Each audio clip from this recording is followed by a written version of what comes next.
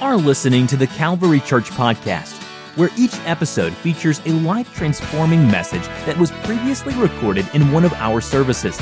And now, let's join a service that's already in progress. God has laid something on my heart today for someone in this place, and I believe if you are willing to accept it, it can be you. I want to open up with a couple verses here in Revelation chapter 12, verse 11. It reads, "And they conquered him, being Satan, by the blood of the Lamb and by the word of their testimony." Mark chapter 5, verse 2, and it says, "And he went, and when Jesus had stepped out of the boat, immediately there met him out of the tombs a man with an unclean spirit." Just so you guys are all feeling comfortable, I'm not talking about demon possession today. We can relax. But just to paraphrase this story, Jesus encounters this man and he casts out the demons into some pigs who jump into the water. But really what I want to focus on is verse 19, and it says, "And he did not permit him, but said to him, 'Go home to your friends and tell them how much the Lord has done for you and how he has had mercy on you.'" Today, I like us to grasp the thought of what Jesus asks of us after we are delivered, after we've had our breakthrough, and after we've overcome our obstacle. Will you share your story? Can we pray for a moment for this message today, God, that it would resonate in our hearts and our minds? In Jesus' name, we come before you, God. We come before you, Lord Jesus, humbly. I pray, God, that you would use me as your vessel today, Lord, to speak confidence with your spirit, Lord, which you have laid upon my heart for this church in this moment. I pray that you would speak to someone directly, Lord, and they would receive what you have to say today and apply it to their life, Lord God, and be changed and moved, Lord Jesus, by you and your grace and your mercy that you continue to give us, Lord. In Jesus' name we pray. You may be seated.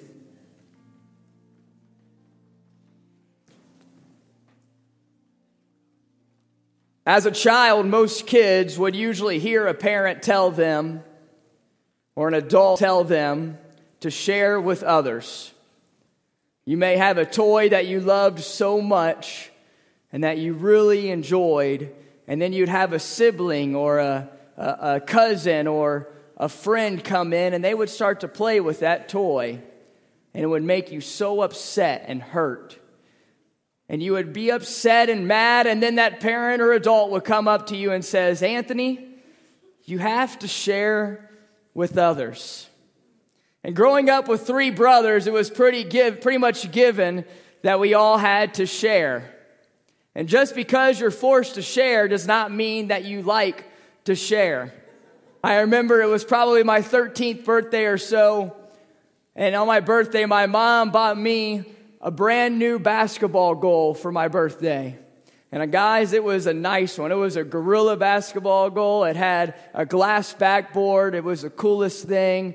We got rid of our portable goal, and I was happy and excited, but it didn't take long for me to realize that all my brothers just got a brand new basketball goal for my birthday. From the moment we are little children, we are told to share, share, and share. But in reality, most of us, even adults in here, don't like to share. And if you want to be honest, and you want to test that, why don't you let your wife or your husband or your child eat off of your food during lunch today? It's not natural for us to share. People like to have ownership and control of our lives. And we live in a social media world culture today where we are desperate to promote me, myself, and I. Experts say that of all the photos posted on Instagram, and I know a lot of you adults are on Facebook, it could be the same there, but on Instagram, 1/3 of the photos posted are selfies. Statistics show that last year alone, America spent more than $16 billion on cosmetic plastic surgery. We care about ourselves greatly. No doubt about that. Now, I don't think there's anything wrong with taking care of yourself and presenting yourself in a decent, orderly way. However, I do fear with doing everything we can to look as perfect and as spotless as we should portray ourselves, we are covering up things that make us look human and vulnerable. With a show of hands, why don't you raise your hand if you have a scar or a couple scars? You look around the room, there is a lot of individuals who have at least a scar on their body. Like me, many of you have some outward or emotional sign of pain. And the definition of a scar is a mark left on someone following damage of some kind. You have scars that tell a story, scars that are reminders of something unpleasant that took place and potentially shaped you to who you are today. Some people have really cool scars and others, like me, do not. It would be difficult for you to see from where you're sitting today, but I have a scar on my left hand. And I wish I could say there was a really cool story behind this scar. I wish I could say I was walking my dog, Gage, and we happened to come across a house that was burning down, and I saved some babies and some puppies. In my heroic effort, I just happened to get burned on the way out. But that's not the case. I wish I could have a cool story like David, where he was fighting off a bear and a lion in protection of my family and my possessions, you know. But that's really not the case. I wish I could tell you there's a cool story behind this scar, but sometimes scar stories are really boring. And you happen to accidentally burn yourself pulling pizza rolls out of the oven.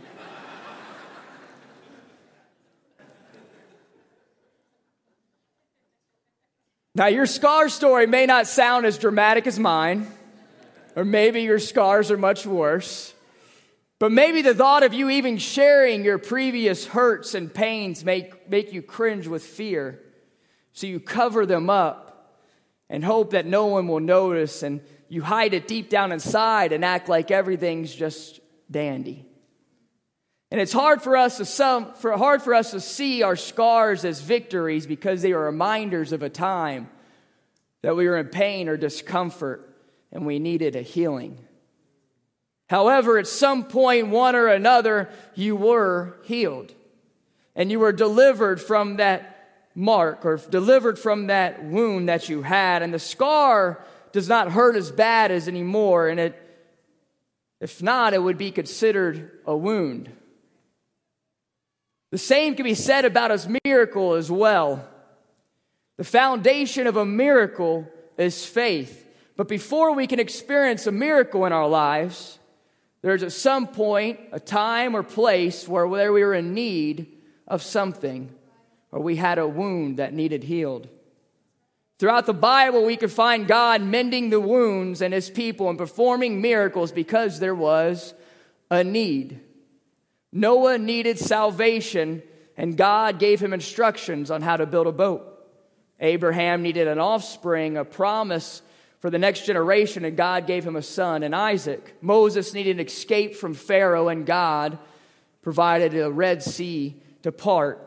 The children of Israel needed food, and God sent them manna. Daniel needed safety surrounded by hungry lions, and God shut their mouths. You needed a financial blessing, and God provided you the sufficient amount of funds. You needed peace, and God took away your burdens. You needed grace, and God gave you forgiveness of your sins.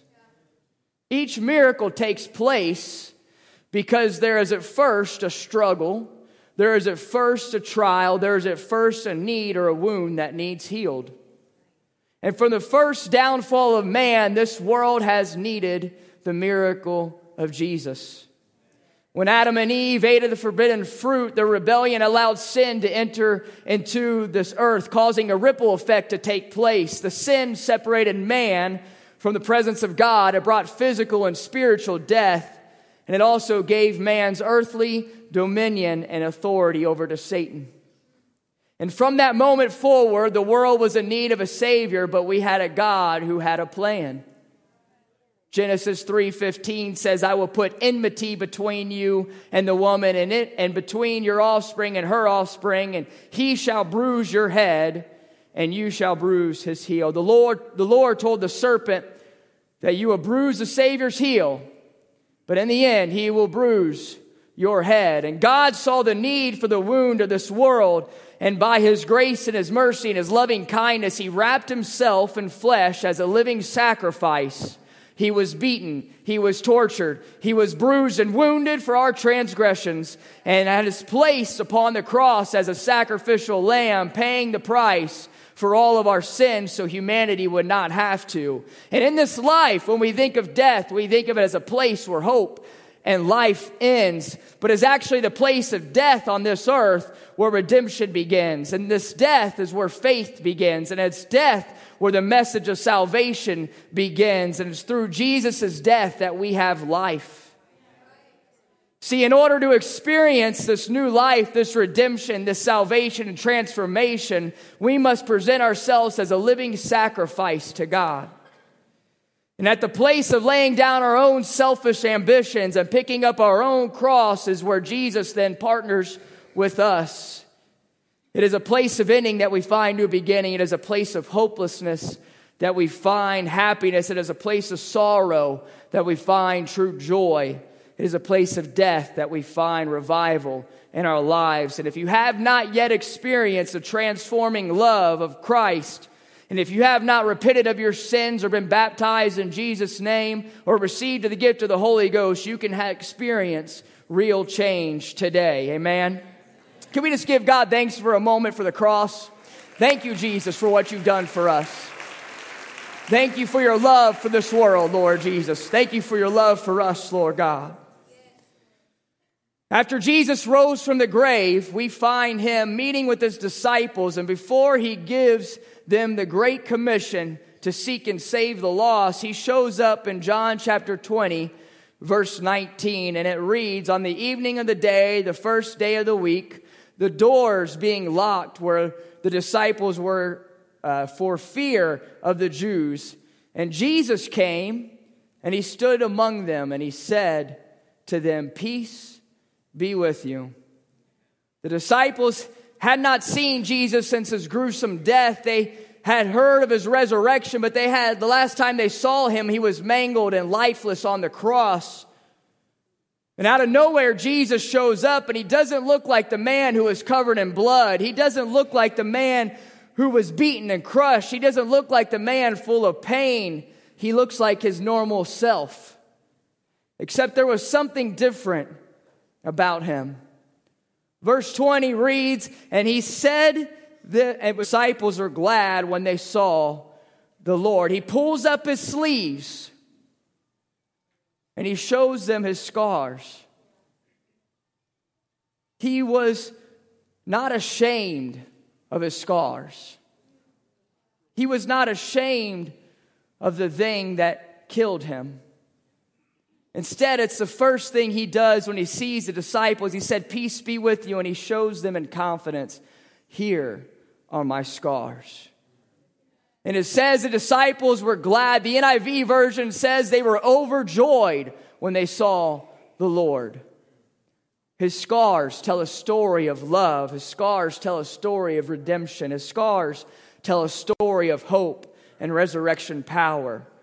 His scars remind us today that he felt pain as we feel pain. His scars remind us that he suffered as we once suffered. His scars remind us that most of all, he was human. There's something about scars that make a person more human. Everyone here today came because we have a need from God. We all have flaws and we all have experienced pain in some way or another, yet sometimes we're reluctant to share those experiences with each other because it's hard to be vulnerable. It's hard to tell the bold truth and admit of our shortcomings. It's hard because it's uncomfortable and it's risky. And yet God's hope is that he can use us not just to share the gospel, but to share our testimony that God has given to us, to others. God wants to use each and every one of us in this room as his vessel today. Every single one of us in here has a testimony that God has given you. And if even it's just a breath in your lungs, it is more than enough to glorify God. Jesus tells us in Matthew chapter 5, verse 14, you are the light of the world, a city set on a hill that cannot be hidden. And it's great to have a light burning inside of us, but we must realize that the light that we have is not meant just for us. It's meant to be shared for this world. What good is a light if we hide it from others?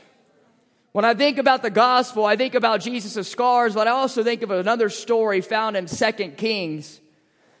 There's a story in 2 Kings about the city of Samaria that was under siege. The Syrian army was not allowing this city to receive any food or goods or anything at all coming in or out. And this city was in a bad famine. They were eating things that they should not eat. And the king was tearing his robe out of agony and stress and hurt. And then you have the lowest of the low. You have these 4 lepers. If you don't know what leprosy is, it's a skin disease that causes your hand to look like there's scars or your body to look like it's scars and covered in wounds. And anytime a leper would come around, they would scream, unclean, unclean. And they would scatter away from them. And in this city, these 4 lepers, it got so bad that they kicked them out of the city. They said, we don't even want you here. And these 4 lepers are walking around and try to figure out how we are going to eat. And they say, you know what? Let's go to the army. Let's go to their base and hopefully, they'll give us some food. If we happen to die, then we die. But I'm going to at least try to go find some food. And as they're on their way to these tents where the army was staying, there happened to be a man, one of the lepers, who stepped on a stick and it made a noise. And as it made a noise, there was a guard on the outside who was protecting. He was protecting what their base was. And it says that he starts to get scared and he runs away. He's like, I'm not getting paid enough for this.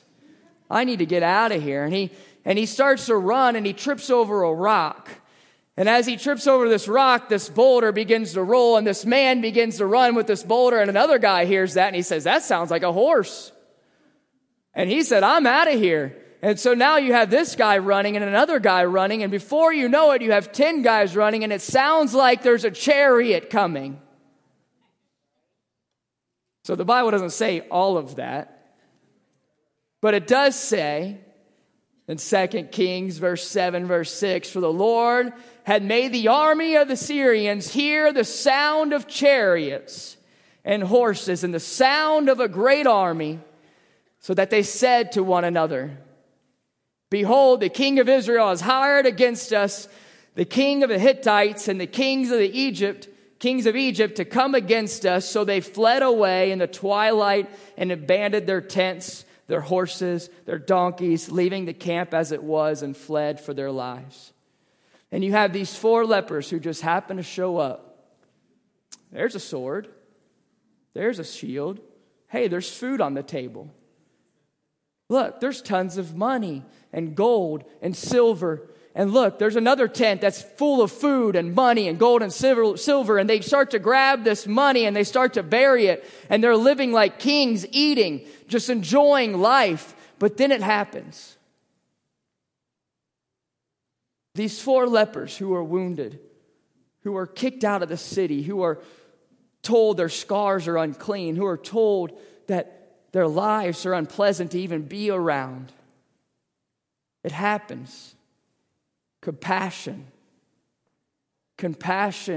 as they look back at the city who is hurting and in a famine. And they have all of these lavishes and riches and food sitting by them. Verse 9, it says, and they said to one another, we are not doing right. This day is the day of good news. If we are silent and wait until the morning light, punishment will overtake us. Now therefore come, let us go and tell the king's household.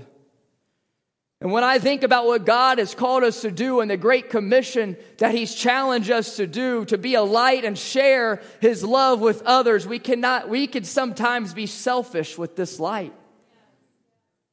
Like the story of the Good Samaritan, it is not our place to just keep walking by and act like people don't matter and that they don't have a need. It is our testimony of Jesus Christ and his goodness.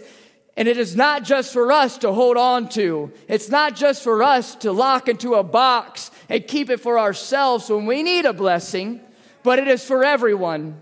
See, God wants to use you and your testimony to be a beacon of hope to others. He wants to use you to be the representation that Christ has on this earth, so that when they see you, they will see him. And when they see you, they'll say, I want what that person has, and I want what this person is sharing with others.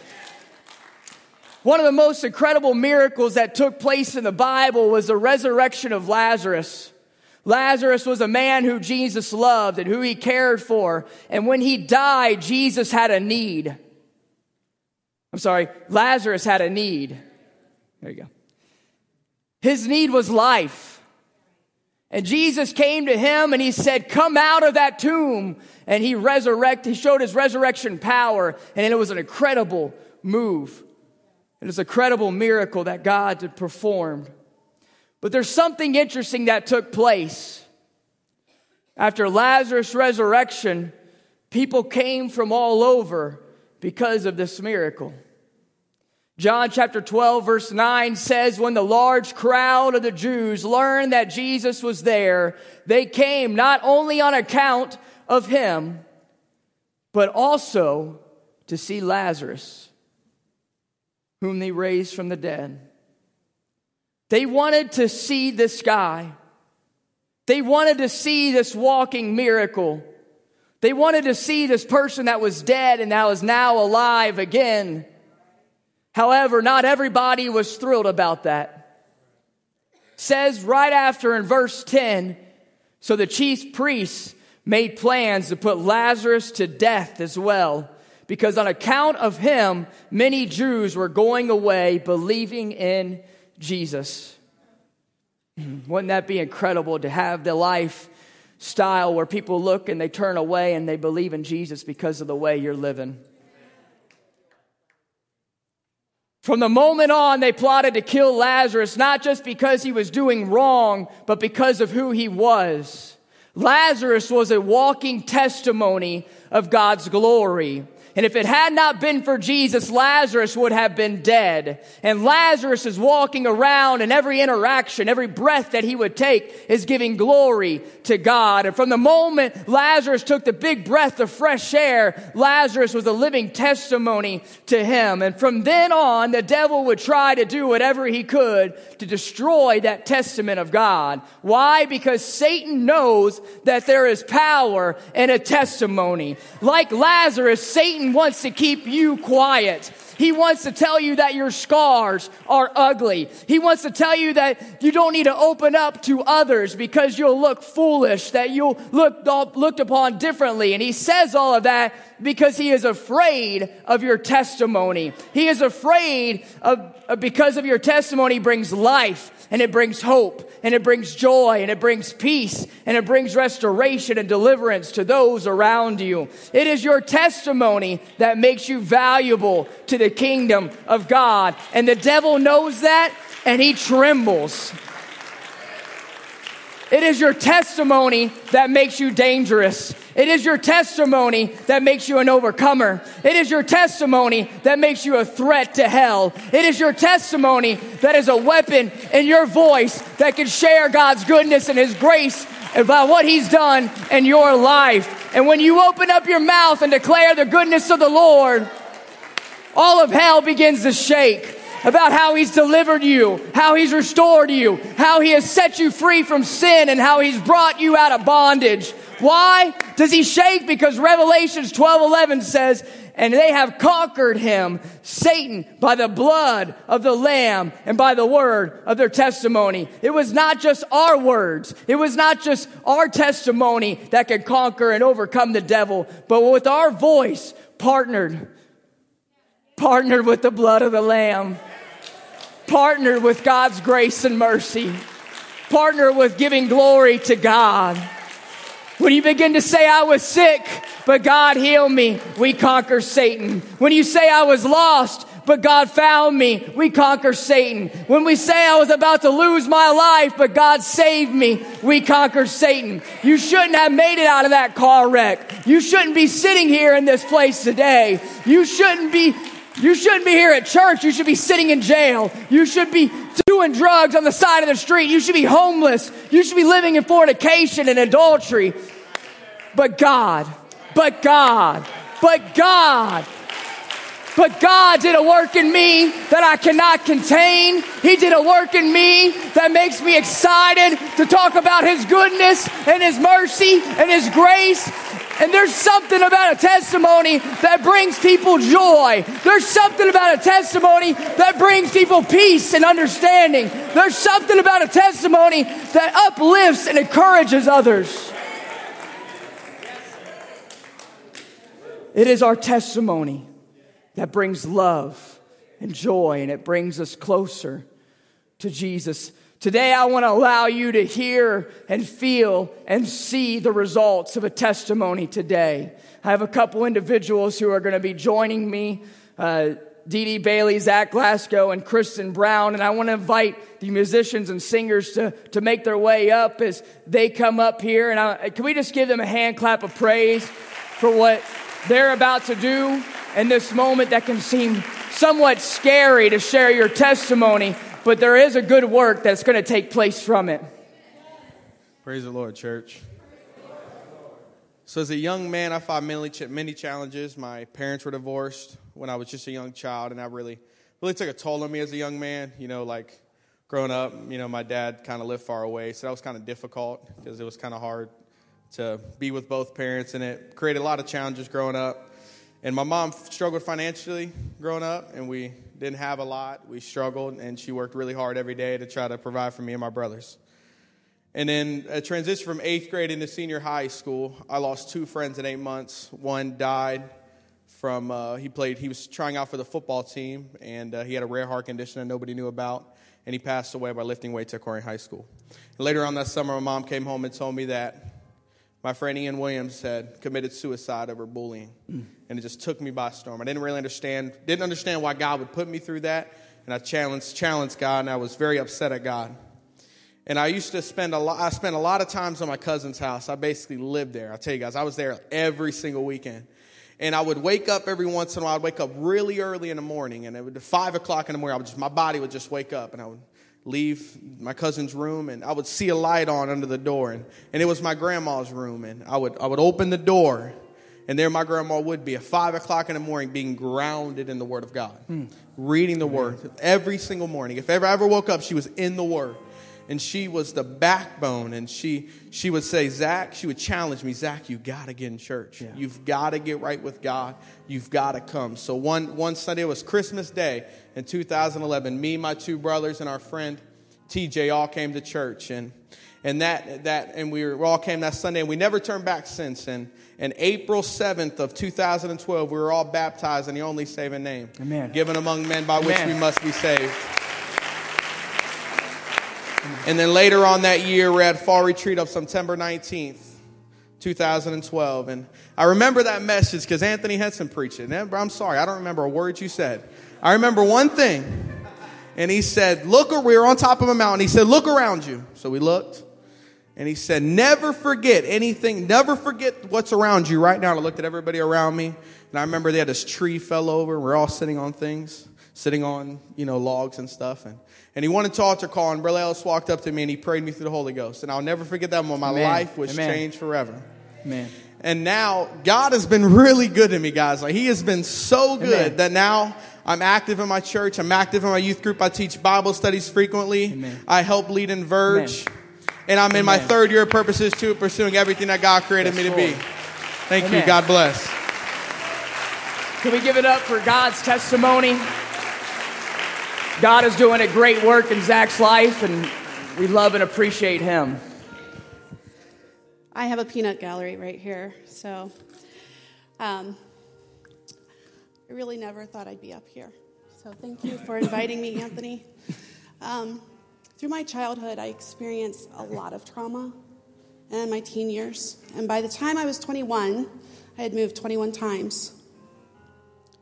I felt broken, unworthy. I would feel lonely in a crowded room. I felt unlovable, and I was convinced I was crazy. And I was led to believe these things, and I had zero self-worth, and I treated myself as such. And it led me to a deep depression and a battle with anxiety and fear that left me paralyzed, and ultimately a darkness that led to more trauma, more pain. And I hurt a lot of people along the way. The stress took over in such a way that with multiple illnesses, I nearly died.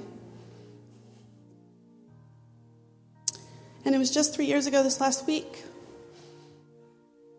when I fell ill, and I knew at that time there was nothing left to try because I had done it all. And it failed. So I knew faith was the only thing I had. I wasn't going to make it, and I didn't feel like I was worthy to even pray, so I would plead to God, and all I could say was just make me the woman I'm supposed to be. I knew enough to plead. So I had been trying a Methodist church, which is what I was raised, for 5 years, but I saw their faces. I knew there had to be more, and they had been my rock, and I needed to be theirs. So I began to search for a new home.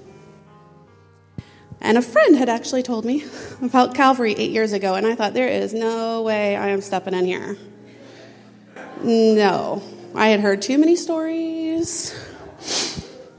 But on September 9th last year, I turned 40, and I made the commitment that whatever it took, and I did not know what it was going to take, that I would do whatever I could to live the life that God intended me to live. And 9/10, I was here. The next day, it was Friends Day. The same friend invited me to come in. And it was the first time in my life I actually didn't feel shame, and I had no idea why. And it didn't matter with whom I shared my story with in these walls. I was accepted. I was not judged, which was a first for me. And I knew at that point I had nothing left to give, so I had to surrender all. So truly, this last year, I've seen that the impossible is possible. But it's only when God's in the center. And every time something's happened and I've pushed him away from the center, man, life has fallen apart. But it was just like what Anthony was mentioning about, the enemy being afraid of your story. It was up until the moment that I was baptized that the enemy tried to talk me out of that. I was literally convinced that when I was in that water, it was going to turn into a fiery mud pit. I had totally turned myself into believing that. I even said it to Sister Reed. I said, I can't do this. But here I am, standing here with the Holy Ghost.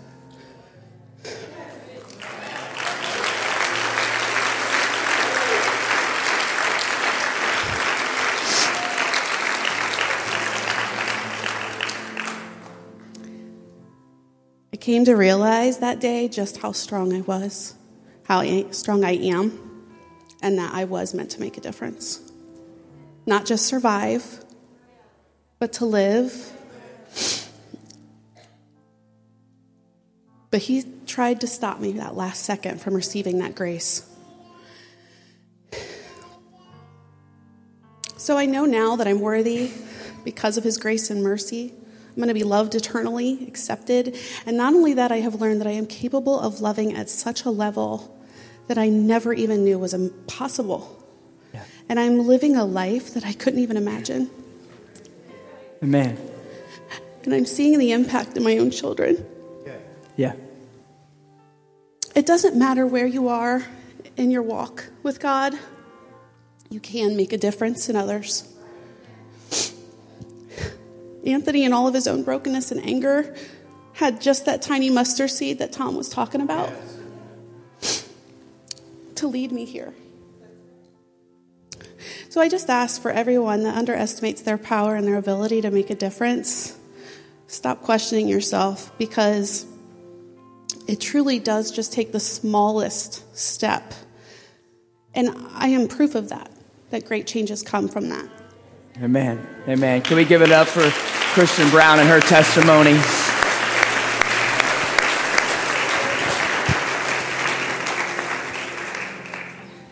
Yeah, this is an interesting perspective. My name's Dee Dee, and I'm an addict and an alcoholic. You didn't know that was coming out of my mouth at the pulpit. Come on. I can't have a testimony without Joe and Sam, so I have to have them come stand with me. Amen. Amen.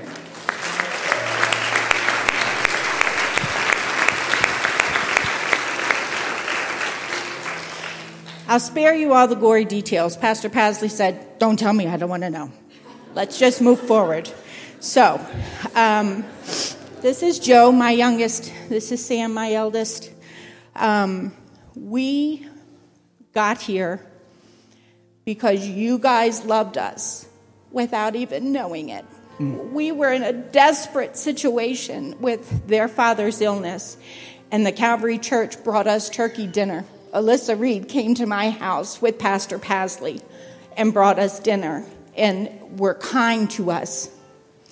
Your church bought us, did I say Christmas dinner? I meant Thanksgiving dinner. Brought us Christmas that year. Ken was unable to work. We had no money. I was trying to work. I was trying to take care of these guys and take care of Ken. Subsequently, Ken died, and desperate. I was a desperate mother. And Joe was giving me a little hard way to go.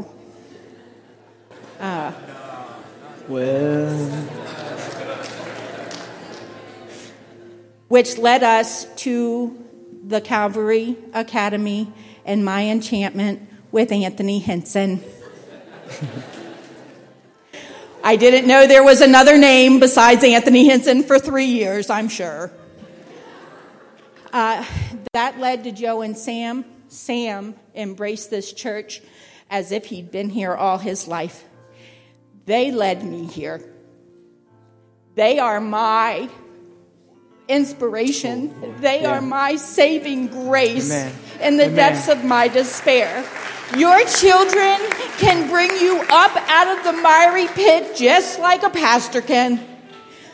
I believe that we were brought here for freedom, for peace, that Charlotte's Holy Ghost presence was bright to me, and I was like, what is with that lady?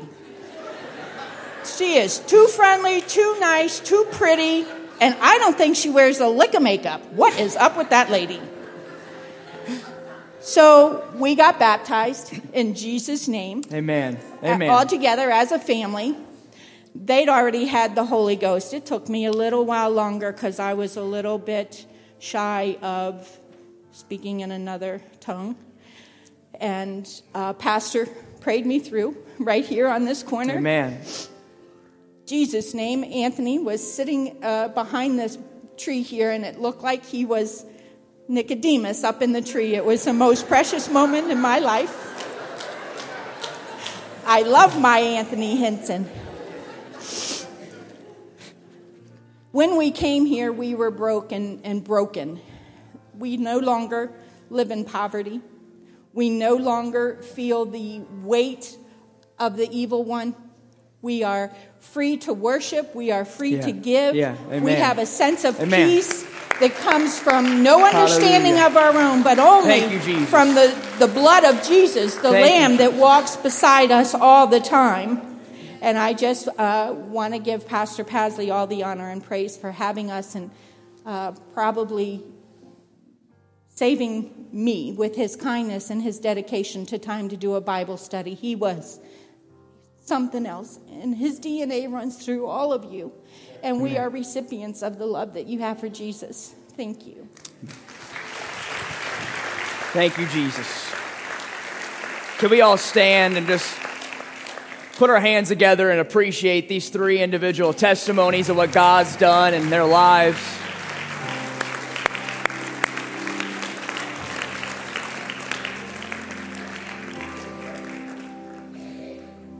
When treating a physical injuries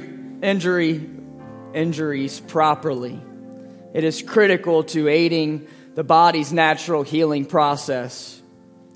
If the body is not taken care of properly, it can lead to infection and even further damage than has already been done. And the purpose of your Band-Aid that you have today, it's for protection. It's there to protect the wound and the scab from friction, bacteria, damage, and dirt. Thus, the healing process of the body is less disturbed. And in a spiritual sense, we have been called not to heal the body. That is God's part. God heals the wounds, and He's only capable of doing so. However, we are called to be the spiritual Band-Aids, to comfort, to encourage, to strengthen, to provide the proper care so that God can complete the healing process in a person's life. Our prayers, our testimonies, our love can be the catalyst for our coworkers, our classmates, our life groups, our friends, and our families that will draw them closer to God. And today, if you're in need of a miracle, if you're in need of a healer, I challenge you with this question. John chapter 5, verse 6 says, the lame man sat at the pool of Bethesda. Jesus saw him lying there, and he knew he had already been there a long time. He said, do you want to be healed? This man was lame for 38 years, the Bible says, and sometimes we can grow accustomed to the pains in our lives, the wounds that are just there always. Maybe it's a knee pain, maybe it's a shoulder pain, maybe it's a bitterness that's been lingering around for many years, and we grow accustomed to what has been lingering around in our lives. And I came here today to ask you, if you're in need of a healing, if you're going through a trial, a situation, a hurt or pain, there is a God who wants to touch your life and bring healing to you. There is a God who is able to meet your needs, a God whose love is always available, and He wants to take your burdens and your weight and give you a better life with Him if you allow Him to. Today, if you're willing to do more, if you're willing to get in the mess of people's lives and demonstrate true compassion, if you're willing to further your ministry and have an impact on those around you, to see your friends, your family, and people's lives changed, there is a God that wants to use you. And at this moment, as the musicians begin to play and the singers begin to sing, I ask you to take a step of faith. Take a step of faith to this altar where God can give you the healing that you need to heal those wounds so that they remain scars. And if you have scars, that He will inspire you to take those hurts, those pains, those trials that you went through and share it with others about God's goodness and what He's brought you through. So why don't you take a step out of your pew at this moment as the musicians begin to play and the singers begin to sing, and lift up your hands and make your way towards God as He is bringing you to a closer relationship with Him.